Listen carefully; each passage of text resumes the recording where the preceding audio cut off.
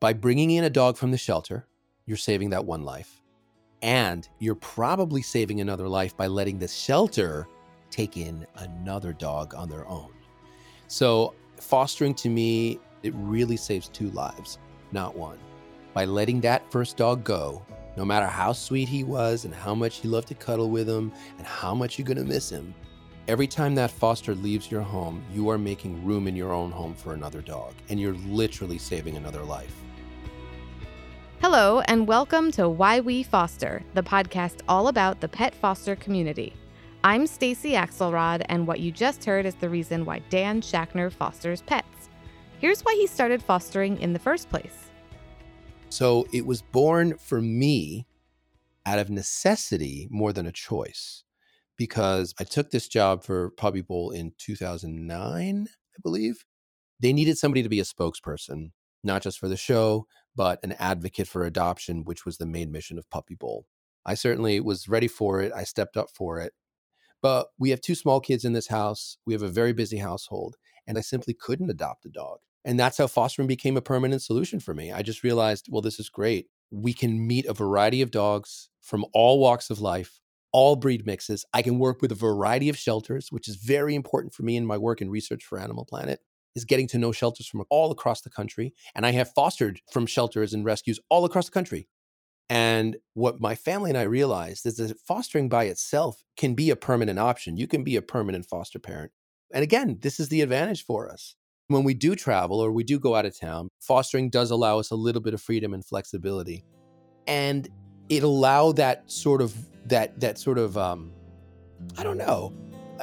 continuance in my life of new experience with dogs.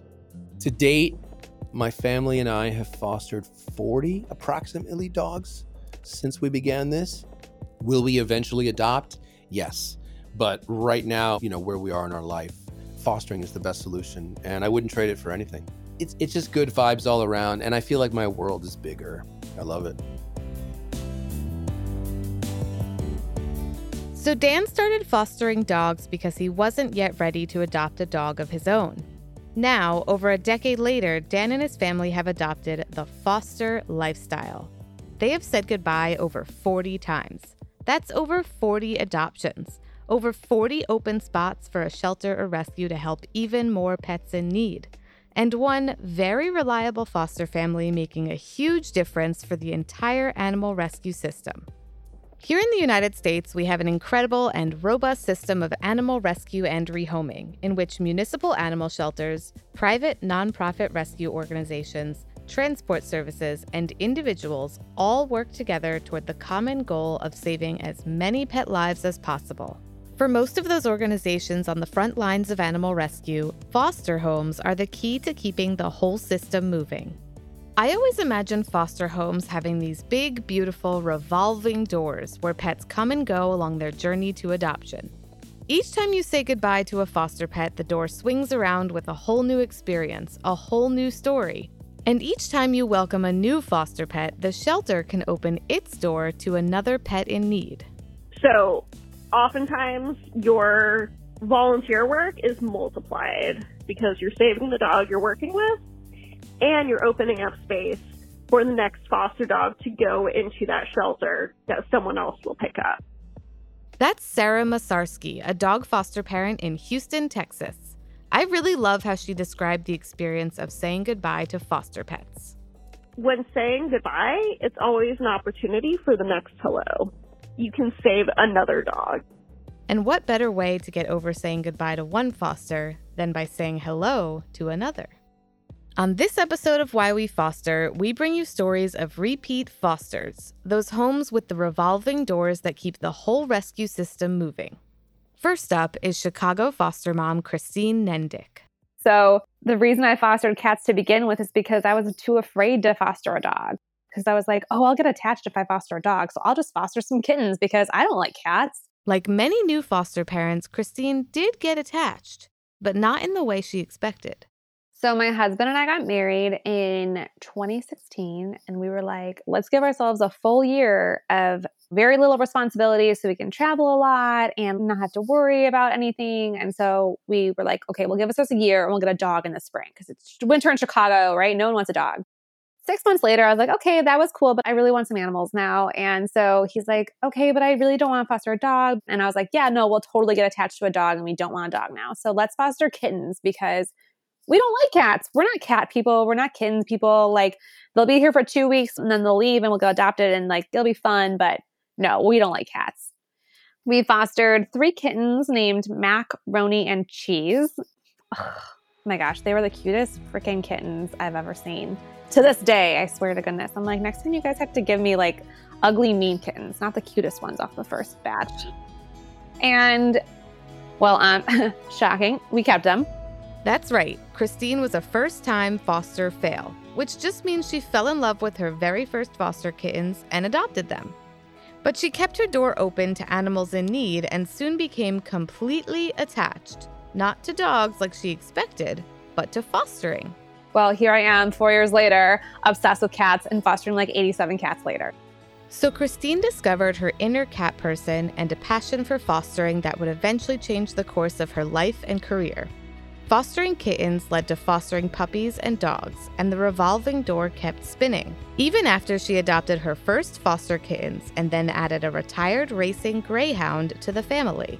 Christine also volunteered at local animal shelters and got more involved in the greater Chicago rescue community, all while working a full-time job in finance.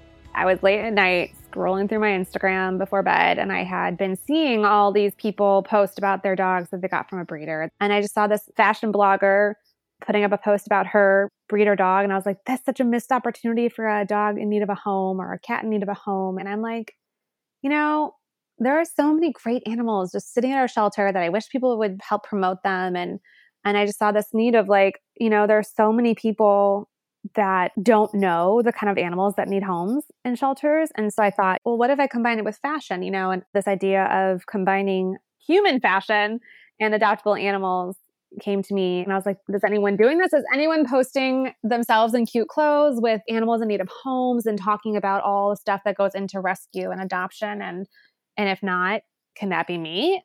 You know, it seemed like a crazy idea. And thank goodness my friend was a manager at Anti-Cruelty Society, because I literally walked in there one day and I was like, I had this idea. I'm going to wear high heels and walk some dogs around the courtyard. And she's like, that's fine. I'm like, just pretend, just tell people I'm not, I mean, I am crazy, but you know, just let them go with it. And she was fantastic. And yeah, I just kind of pretended to know what I was doing in terms of like, I've never modeled. I'm not a fashion blogger before this. I just was like, I can do this. I think let's give it a go. And so I started Rescue in Style, and I've been doing that almost 4 years now. It's been incredible. I've now worked with over 50 organizations and more than 500 animals. And I think I've made a pretty nice impact. You know, someone joked that my page is a daily dose of serotonin, and I really pride myself on that. I really think rescue can be so wonderful, and it's so amazing, and it's so fun. And inviting people into that space with me, I hope encourages them and inspires them to go out and get involved or adopt or foster or volunteer or donate. You can find Christine at rescueinstyle.com or on Instagram, where she really does invite you right into the rescue space. She's open and honest about her experiences and all of the emotions that come with fostering. If I'm being honest, like I'm always attached. Saying goodbye is always hard. I always cry. I always miss them. But once you've fostered the first time, the second time, you understand the emotions that go into it. You know that it's going to be hard to say goodbye, but you know you get over it. You know that then you can open up your home to another animal that's sitting in a shelter, in a cage, or in a kennel. And so my advice is that yes, you're going to get attached. Yes, it's going to be sad when you say goodbye. Yes, you're going to cry. And that's okay. And that's normal. And at the same time, it gets easier just because, not because you get less emotional or less invested or less attached, but because you know what to expect. The first one's hard. The second one's a little easier. And they get easier just in terms of your expectations. I love fostering. I love especially fostering kittens. I don't know if I'll foster dogs again. You know, dogs are a lot harder to foster for my lifestyle than a cat. So when I say goodbye to a dog, I'm like, whew, my hands clean, back to my easy peasy life. You know, like I still am sad to say goodbye to the dog, but I get updates from the adopter. I get to see where the dog's at. I get to see them thrive. And then my home goes back to like a little bit less chaotic, which is amazing. And then, you start to feel the itch again. Like it's like an itch. Like you start to feel it and you start to feel like maybe I could foster, or, oh, I really like this dog. I could probably foster that dog, or, oh, this kitten, I could just take this kitten home. And so I feel like now, like I have 100 pets of my own. Like I get updates every so often from animals I fostered 3 or 4 years ago. And I see how complete their lives are. And I feel like, oh, like I was a part of that. And it's just an amazing feeling seeing animals literally thrive because you took out 2 weeks or 2 months of your life.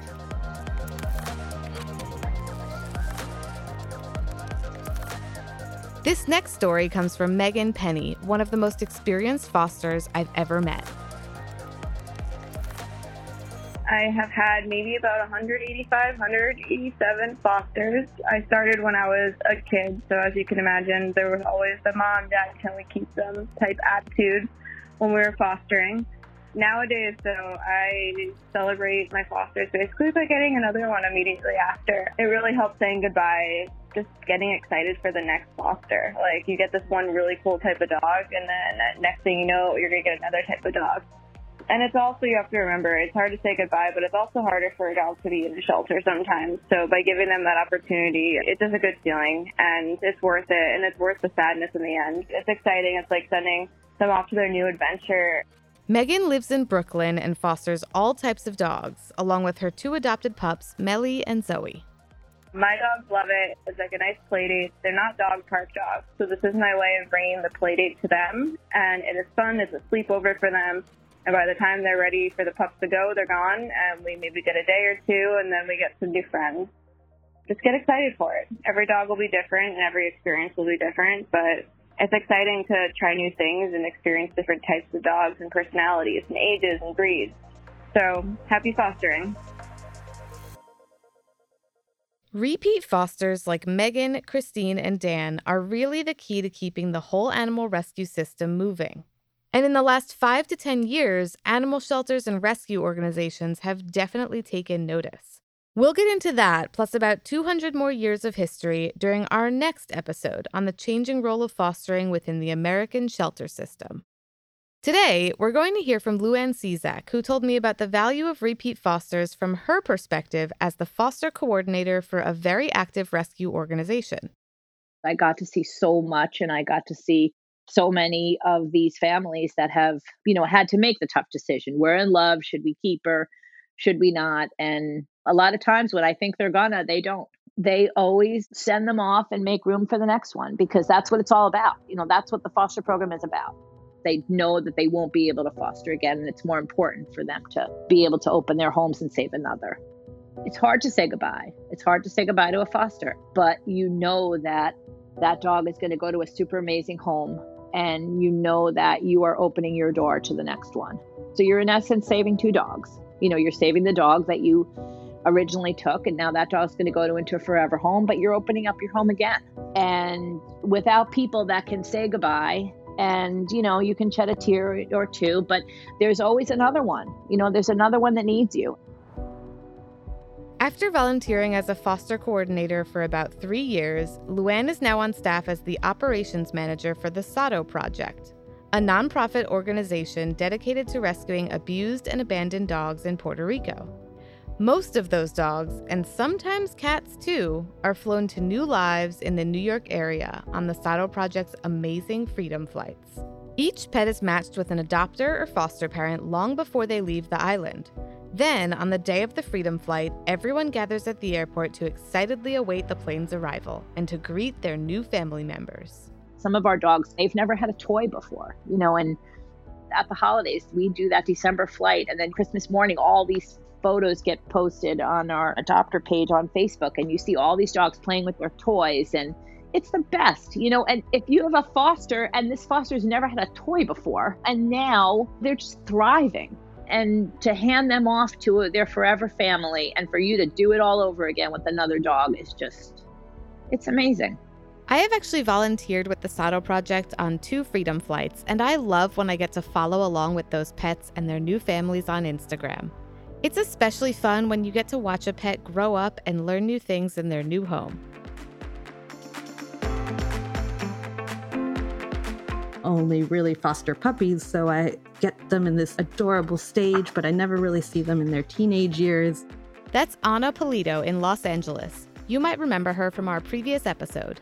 I have a couple of fosters that still text me pictures every once in a while, which is great because I get to see them kind of grow up, and a lot of them share their Instagram handles and I can keep up with the dogs. And that's really special to see how much they love their dogs and how much they're loving life. It's pretty great. I love it. And here's Philadelphia foster mom Bailey Spiteri again. I do actively stay in the lives of the dogs and the families. You know, I'm texting, I check in, and I ask for pictures, and I'm like, please continue running their social media, you know? And I've seen a couple of my fosters since they got adopted, and seeing them in their home so happy. You know, they put on a few pounds, they no longer have their rib cage showing from the shelter, and they're comfortable, and they have a routine, and they're annoying their adoptive parents. Like, oh, it's so nice. In the age of social media, saying goodbye doesn't always have to be forever. You can keep the revolving door spinning and help more pets, all while staying connected to your former fosters throughout their next chapters. So far on this episode, we have heard from foster parents in New York, Texas, Illinois, California, and Pennsylvania. For our last story, we're heading down south to Alabama, where Milla Chappell fosters dogs on her family farm. It has definitely gotten easier for me, and saying goodbye is not something that I worry about anymore because I know that what I'm doing is so important. And I know in each case that the adoptive family is so happy and is the perfect fit. So in every case, I have actually just been really excited for them to settle into their new home. And in every case, I've been able to continue to follow their journey through social media or through texting. If they're not on social media, I always ask, will you please continue to text me photos and updates? I don't fear saying goodbye anymore. It really does, I think, get easier to say goodbye. I mean, there are certain dogs that, you know, you bond with more than others.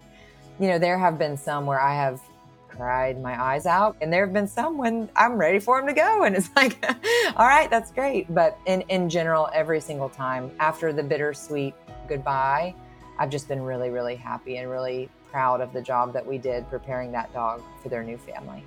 In addition to fostering, Milla is also a professional pet photographer who donates her time and skills to help adoptable animals. You can follow her adventures with Patty Cake, Wilbur, her adorable daughter Rinna, a rotating cast of foster dogs, and all the other animals on their growing farm at Real Happy Dogs on Instagram.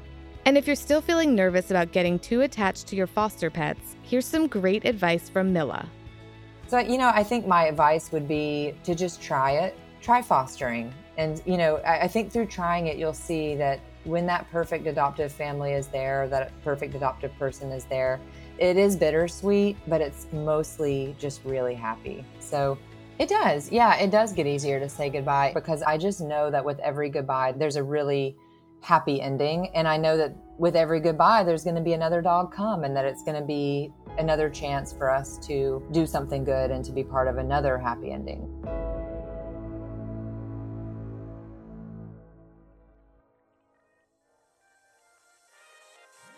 Thanks so much for tuning in to Why We Foster. If you enjoyed the show, please subscribe now.